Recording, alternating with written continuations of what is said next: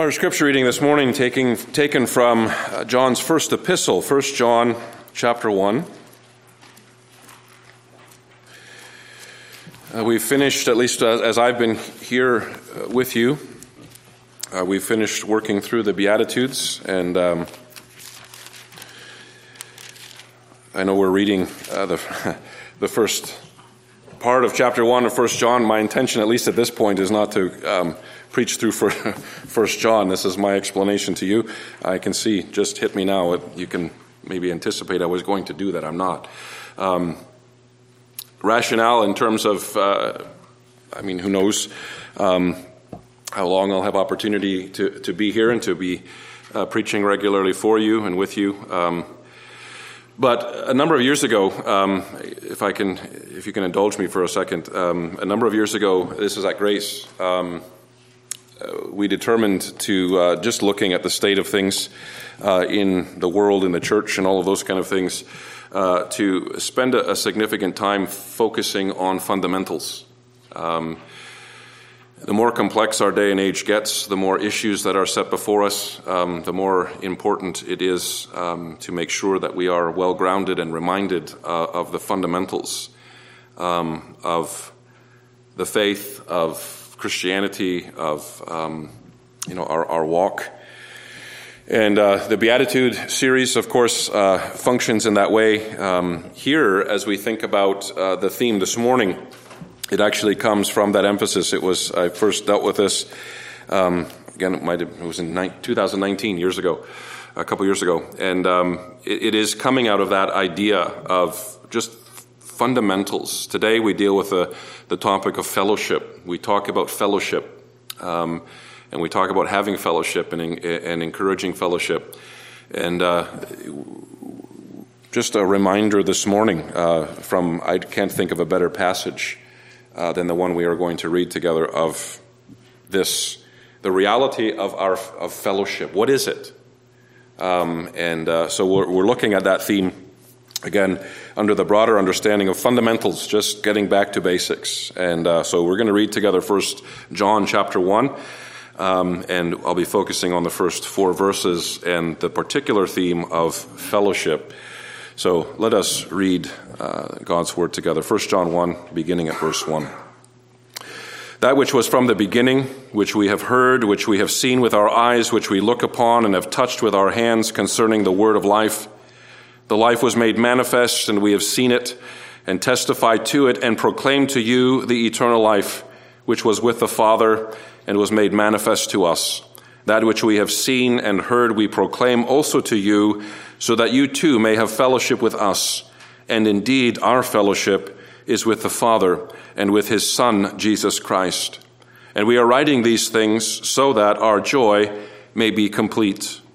This is the message we have heard from him and proclaim to you, that God is light, and in him is no darkness at all. If we say we have fellowship with him while we walk in darkness, we lie and do not practice the truth. But if we walk in the light as he is in the light, we have fellowship with one another, and the blood of Jesus his Son cleanses us from all sin. If we say we have no sin, we deceive ourselves, and the truth is not in us. If we confess our sins, he is faithful and just to forgive us our sins and to cleanse us from all unrighteousness. If we say we have not sinned, we make him a liar, and his word is not in us. That is the word of our God. So as we think on this theme of fellowship, I'm going to focus with you on the first 4 verses of John's first epistle.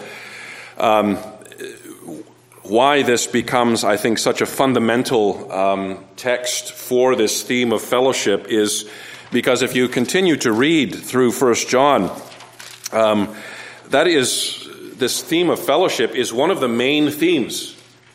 There are so many, different emphases that get looked at from this epistle. But if you were to go through and you were to think about how often John talks about fellowship in this epistle, here in these verses this morning, he is setting the foundation of that fellowship And then he is going to refer to it all the way through his epistle. He's done it already. We're not going to deal with it.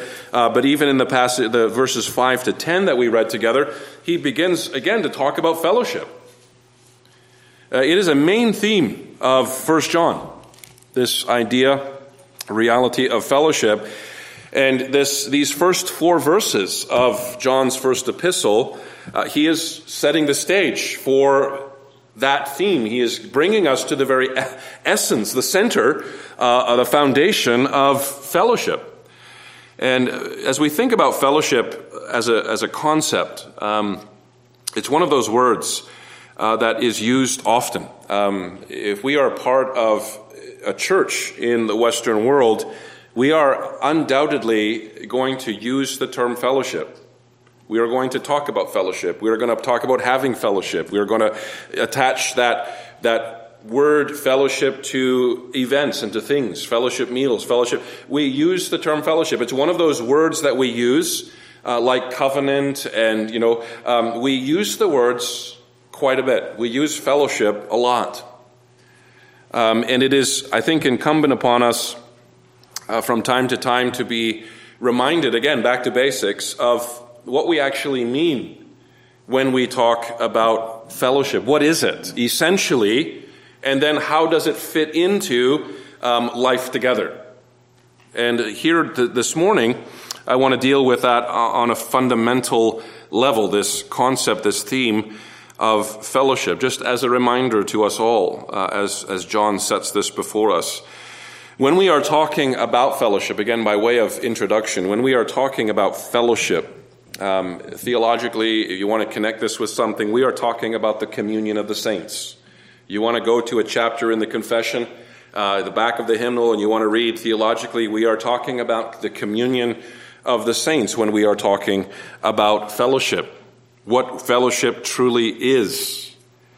It's glorious when we take it back to its foundations. It is glorious in its implications. I hope to touch on this with you this morning. It is potent, actually, in its motivation. Understood properly, it's potent in a motivation to godly living, and especially to godly living together. Again, you can start hearing fellowship, right? And so it's a fairly simple structure this morning. I actually want to give you 2 principles, 2 points, 2 principles, and then the last point is going to be a challenge. And so if you think about this, the 2 principles of what fellowship truly is, and then a challenge, thinking about the fruit of that fellowship. What does that mean for us in somewhat of a general way? We can apply it to particulars, but two principles, and then a challenge taken from John's words, opening verses here in 1 John 1. I want to begin one of those principles dealing with, and I'll bring you to the point of making the principle statement at the end of this point. I want to start by looking at the essence of true fellowship. What is the essence of true fellowship? What is at the center? You can say it that way. What is the foundation? When you kind of boil everything else off, what do you have? Starting with the kernel. So often, again, we get in all of these things, we get so used to talking about it as an outworking that we grow fuzzy in terms of where does this all grow from. What is the essence of true fellowship? John begins this whole theme of fellowship, and it shouldn't be a surprise to us. Whenever I say to you, whenever we are dealing with essence or center or foundation, if we don't take it back to God in everything, here's a tip. If we don't take it back to God, we're wrong. It's that simple. God is the center of everything. I don't care what it is we're talking about. It's not a surprise that John takes us back to God himself as we think about definitions, as we think about foundations. When he's talking about fellowship, he takes us back to the triune God, to God the Father, God the Son, God the Holy Spirit. In verse 3, as he's introducing this, He says, that which we have seen and heard we proclaim also to you, so that you too may have fellowship with us, which we will get to. And indeed, here he's getting at his own understanding of his definition of fellowship. And indeed, our fellowship, before we start talking about how you and I relate, our fellowship is with the Father and with his Son, Jesus Christ. John, by the inspiration of the Holy Spirit, is penning these words. He says, you want to talk about fellowship? You want to talk about the relationship that we have with you as he's writing this epistle? As you want to talk about all of those things? Let's take it back to the heart. Let's take it back to the essence, the center. Our fellowship is with the Father and with his Son, the Lord Jesus Christ. True fellowship can only be found in the one true living God, Father, Son, and Holy Spirit. That is the only place, whatever it is we are talking about when we are talking about fellowship, the only place that this can be found, the only thing that this can truly grow from, whatever it is that we're talking about, is from God himself. Outside of God, there is no possibility of fellowship as we define it properly. You see, man was made for this. Man was made for this fellowship with God. We are image bearers of God. We have the capacity to know God, to be able to have fellowship with him. Now, this is profound. If you think about the implications of us here this morning talking about having intimate and personal fellowship with the triune God. We have been made for this purpose. Unlike any other aspect of God's created order, we are unique in the ability to have fellowship with God. Now, what this looks like is huge in terms of its implications, and I'm not about to unpack all of that this morning. What does this look like for us as human beings to have fellowship with God? What is John talking about when he says that our fellowship is with the Father and with his Son, Jesus Christ? What does that even mean? What does that look like? Well, it's interesting, again, where our confessional standards can help us a great deal. And I'm not going to go to the Communion of the Saints chapter, though I would encourage you this afternoon, read it. It's glorious in its implication. I want to take us actually to chapter 2. In the confession, you can look there if you want. You can just listen. I'm not going to be quoting it extensively. Chapter 2 is the chapter dealing with God. It takes us back to the very center of our theology. God himself. Right? Dealing with God. Chapter 2, paragraph 1. Who God is, his attributes, all of those things. Again, wonderful. Paragraph 2 is where I want to focus on, and even the first phrase of paragraph 2. Paragraph 2 talks about God's relationship to the universe. So God in all of his glory and splendor, all of his attributes, infinite in nature. How does this God relate to the universe he created? And the first phrase in that paragraph, you've heard me at least touch on one of these before, but the phrase that is made here, is stated here, that God has all life, glory, goodness, and blessedness in and of himself. If we want to talk about what having fellowship means, without getting lost in all of the details, what does it mean to have fellowship with God? We have to go back to think about the implications of this phrase, that God has in and of himself all glory, goodness, blessedness, and life. Simply put, as you think about this, outside of God, there is no other place to find these things. There is no other source of life and glory and goodness and blessedness than in God. It's not as if this is the best option and then we have a lot of other lesser options. There is no other option in this world. As we think about life, right? Paul says, Acts 17:28, in him we live and move and have our being. We can't talk about life. We can't even begin to understand what life is unless we take it back to God. He is life. You have people, again, struggling, striving for these things. It goes back to image, right? Whether you are a believer or not, people strive for this. Think of the day and age, the culture in which we live. Right? Longing and living for health and youth and longevity. Doing whatever it takes. In a wrong way, they are striving after life. The futility is that they won't find it in those things. It's not there. It's a fool's errand. You think about glory, where it says that God has all glory, tying it to the idea of worth. God is all glorious. He is infinite in his worth. But you think again on the world in which we live. You think about people as they live day to day. How we are drawn to want to give worth to something. You can talk about people with money. And I'm not talking about the individual with all the money. I'm talking about all the people wanting to ascribe worth to the person with all the money. We can talk about music fame or acting fame. We can talk about, the whole internet and social media. And we even call them followers. How many followers do you have? Striving after ascribing worth, like little puppy dogs, right? Where can I give my worth? Where can I ascribe my worth?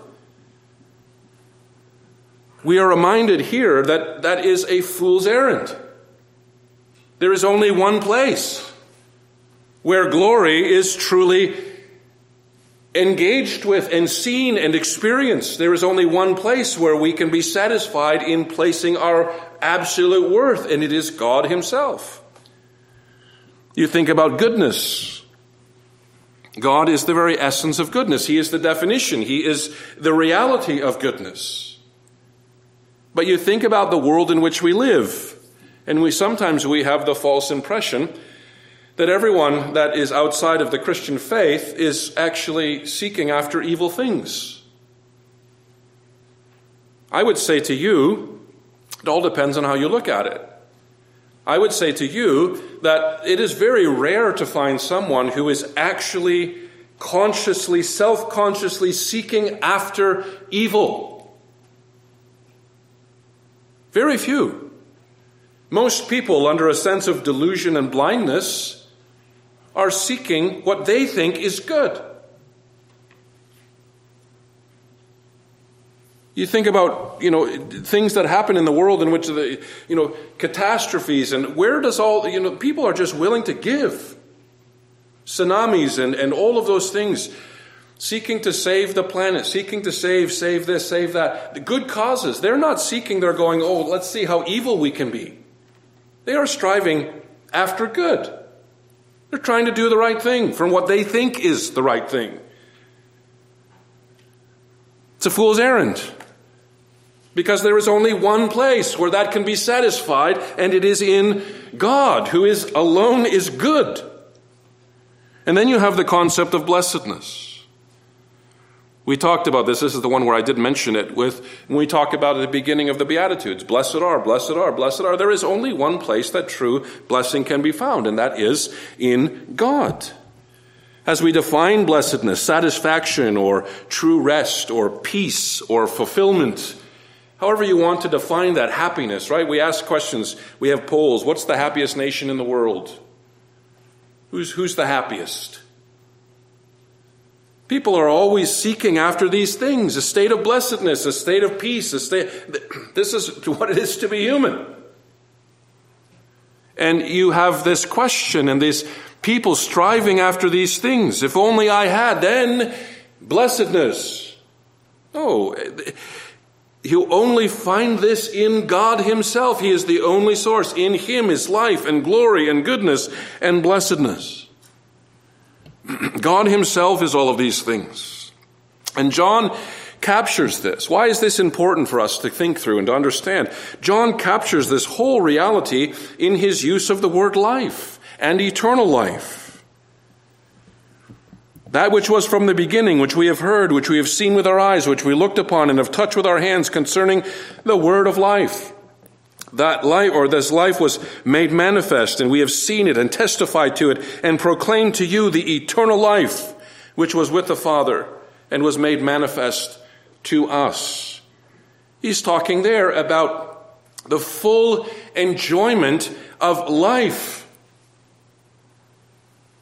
John chapter 17, the same John in his gospel, verse 3, as he's recounting Jesus' high priestly prayer. You remember what Jesus prays, and this is eternal life. You ramp this whole question up to its pinnacle. This is what eternal life is, that they know you, the only true God, and Jesus Christ whom you have sent. That's the very definition of life eternal, is the intimate personal knowledge of God, the one who has all life and glory and goodness and blessedness in and of himself. We still use the term life like this. We use the word life.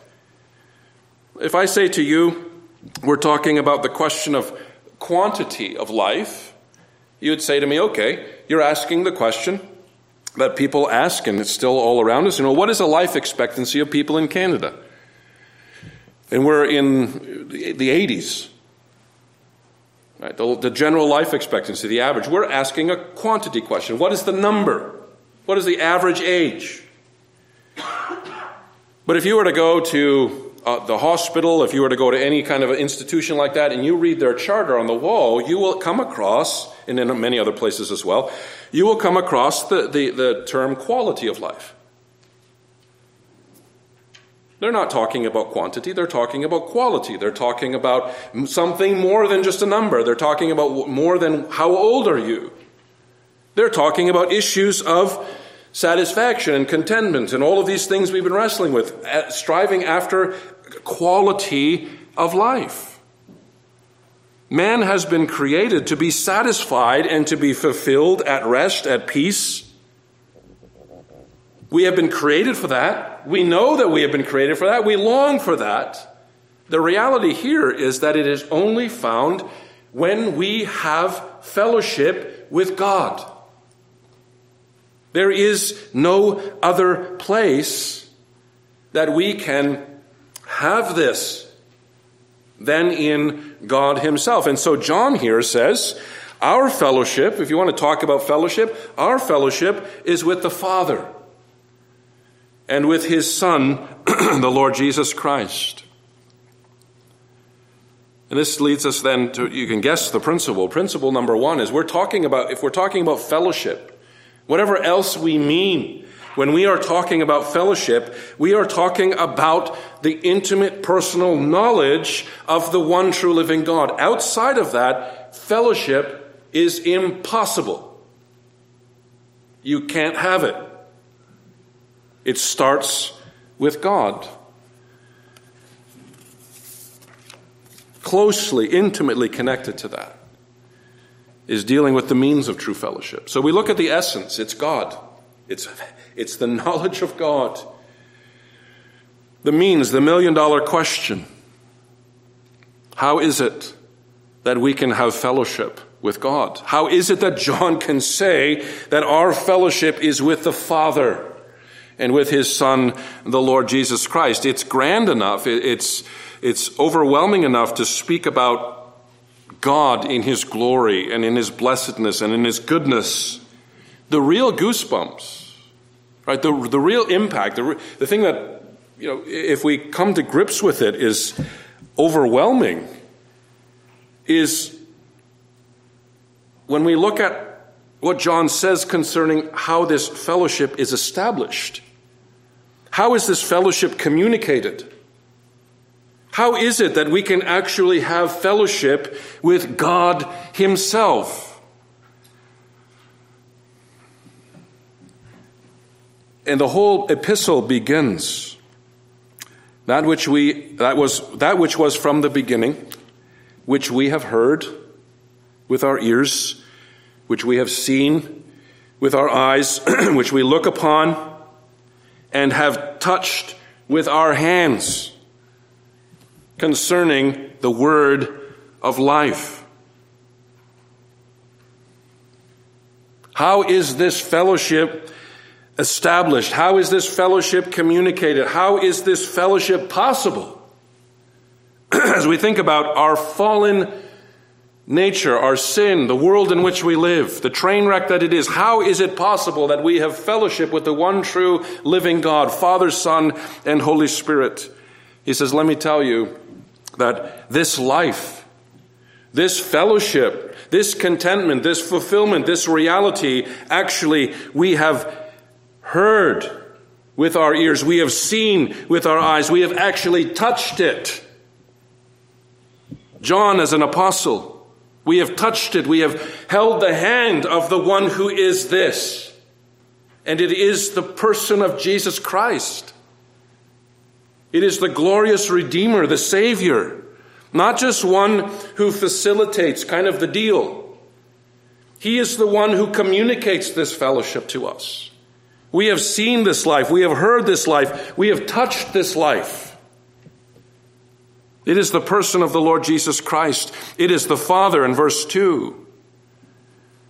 Right? As you read that, this life was made manifest and we have seen it, testified to it, proclaimed to you the eternal life which was with the Father and was made manifest to us. It was this very one that the Father sent in order to establish this fellowship, in order to make it possible for fallen human beings, sinful creatures, who were made to experience life in the full, who had given it up because of sin. He sends his only begotten Son, the Lord Jesus Christ, in order to reestablish this fellowship. John 14, verse 9, again, the same John in his gospel records the words of the Lord Jesus Christ. Whoever has seen me, Jesus says, whoever has seen me has seen the Father. Everything that Jesus did, everything that Jesus does is to manifest this life, to facilitate this fellowship. Every word as our mediator, every action as our mediator. He's died. He conquered sin and death and Satan. He lives and reigns to continue to manifest this fellowship. He sent forth his Spirit in order to indwell all those who come to him in faith. And what is the Spirit's role? To take the things of the Lord Jesus Christ and make them known. As we think of what Christ has done, as you think about what Christ is doing, as you think about what Christ is going to do, it has all been given in order to facilitate this grand, glorious reality of the personal, intimate knowledge of God. From the once-for-all sacrifice for sin through his ongoing work of the mediator to that glorious day where he will usher us into heaven. It all revolves around this glorious thing. And the very reality that connects us to this fellowship, to this Jesus, to this one who manifests it, is faith. The apostles, as they walked with this Jesus, they can say, we heard him with our ears, we saw him with our eyes, we actually touched him. That same Jesus is now at the right hand of the Father in heaven. But does that mean that we have no access to him? Of course not. We look to him by faith. As we behold Jesus Christ by faith, there we have fellowship with God. There we have life, glory, goodness, and blessedness communicated to us. It is only and always through the Lord Jesus Christ. Now by faith, one day. This is where you just think about the goosebumps of this reality. One day, we will also be able to say, in a different capacity, but we will also be able to say, as John said, our ears hear, our eyes see, our hands are going to touch. Our faith will become sight. fellowship. Right? And so John says, our fellowship is with the Father and with his Son, the Lord Jesus Christ. Our second great principle here as we think about fellowship, whatever else we're going to talk about, is that we have fellowship with God only through the Lord Jesus Christ. There is no other means. There is no other avenue. You can't have fellowship outside of God, and you can't have God outside of Jesus Christ. Plain and simple. There is no true fellowship outside of faith in the Lord Jesus Christ. You can't fabricate that. You can't make that up. You can't force that. When you have fellowship with God in the person of the Lord Jesus Christ, now we start talking about the fruits of fellowship. Now we start talking about what that looks like as it manifests itself in our lives, in the church, in the world. And again in verse 3, as we think about the fruits, so the two principles, you can't have fellowship outside of God, and you can't have God outside of the Lord Jesus Christ. The challenge dealing with the fruit of fellowship. What does that mean? What does that look like, right? And so, verse 3, he's making this glorious statement of the incarnation of this fellowship in the person of the Lord Jesus Christ. In verse 3, that which we have seen and heard, we proclaim also to you. And so you got to think what John is saying. Listen, we know this Jesus, we know this God, we have fellowship, and this is the Jesus that we are proclaiming to you. Right? We proclaim also to you, so that you too may have fellowship with us. You see his logic. You see what he's saying. We're proclaiming to you the one that we have seen and touched and heard. We are proclaiming to you the Lord Jesus Christ, so that you can have fellowship with us, because our fellowship is with the Father. When you have two people, both in fellowship with God in the person of the Lord Jesus Christ, there is a bond of fellowship between these two people in Jesus Christ. It is a reality. You have two people savingly united to the person of the Lord Jesus Christ in fellowship with God in him. There is a connection. There is a relationship established between those two people in Jesus Christ. Here we're talking about the communion of the saints. It is a fact.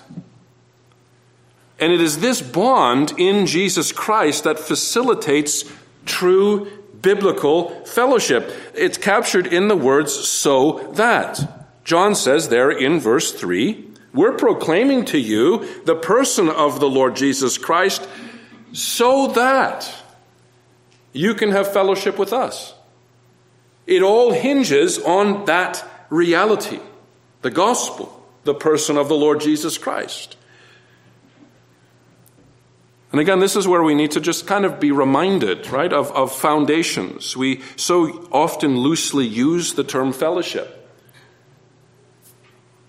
And we will associate it with, and hear me out here, we talk about, after church, we're going to have fellowship. You're going to have coffee and cookies. We talk about fellowship meals, when you might have people over. You might talk about fellowship in having hospitality. We might have fellowship on, joint projects, work days, that kind of thing. Absolutely. I'm not saying we're using it wrongly, but we have to be reminded of what it is that we are talking about. These things, whether it's drinking coffee, eating cookies, having a meal together, whatever it might be, these things might be very useful in facilitating fellowship. Absolutely. Bringing people together. Absolutely. Wonderful in facilitating fellowship. But they are not fellowship. True fellowship is sharing together in the fruit of the fellowship that we have together with God in the person of the Lord Jesus Christ. It is sharing together our common faith, our Savior. It is speaking about him. It is meditating on him together. It is encouraging one another in him.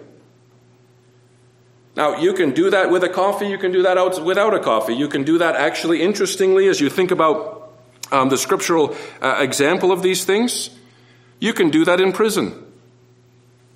You can have wonderful times of fellowship with fellow believers in prison. Think about Paul and Silas.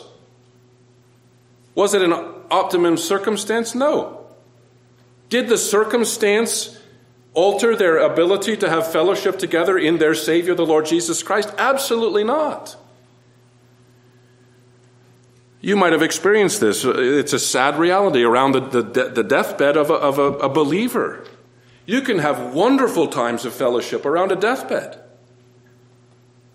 As sad as that is, to dwell upon the goodness and grace of God in the Lord Jesus Christ, understanding where that person is going to go, sharing in, singing a doxology together, wonderful times of fellowship, terrible circumstance. You see why it's essential for us to make sure we understand the definition before we start applying it around. Fellowship is centered on our common faith. It is possible to talk to people. It is possible to spend time, significant amount of time, in a room full of people who profess to be Christians and be starved for fellowship. It is possible. No one talking about the Lord. No one dwelling upon the goodness of God. No one encouraging each other in the faith. We talk about everything but. We can be starved for fellowship even though we're in a room full of Christians. On the flip side, we can enjoy the sweetest times of fellowship in the most difficult circumstances. The challenge to all of us, to the church at large, but here as a congregation, is that we continue to work on our fellowship. Sunday mornings after the service, in our get-togethers during the week, a wonderful time, wonderful opportunity, prayer meeting this week, Wednesday night. Gathering together, common faith, common Lord, seeking His face together. That we actually work on our fellowship. Encouraging one another in our walk with the Lord, in our experience of our God in all of life and glory and goodness and blessedness, as we look together to the Lord Jesus Christ. True fellowship.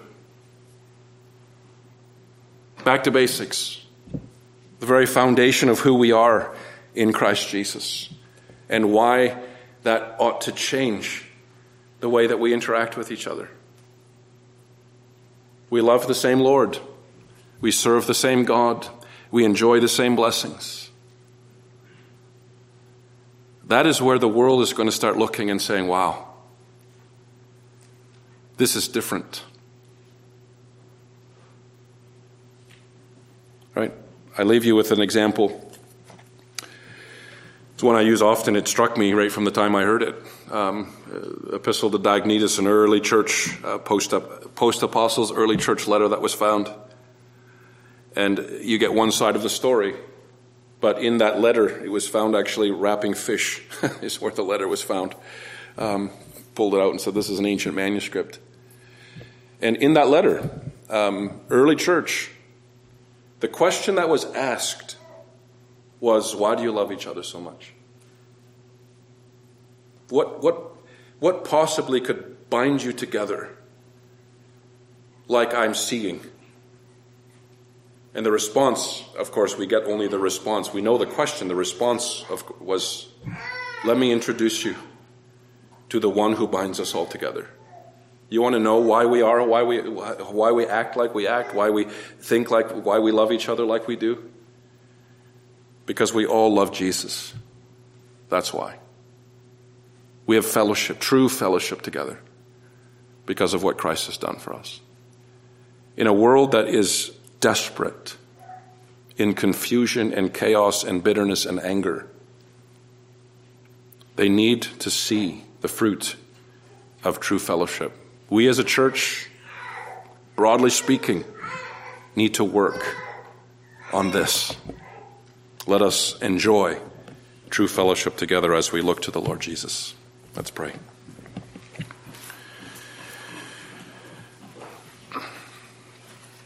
O Lord, our gracious God, once more we bless and thank you for your word, and we marvel once again at the theme that we have actually thought about this morning. Even as we pray to you now, we come to you in the person of our Savior, the Lord Jesus Christ. And we know you, and you know us intimately and personally. We thank you for that fellowship that has been established. We thank you for the fact that we can come to you and understand what it is to be satisfied as a human being. We pray that that would increase in us, and that you would use us to encourage one another in these things. We pray not only for us here at Riverside, but, O Lord, the church wherever she is found in our nation. Might we come to a fresh understanding of true fellowship. And we pray these things in Jesus' name. Amen.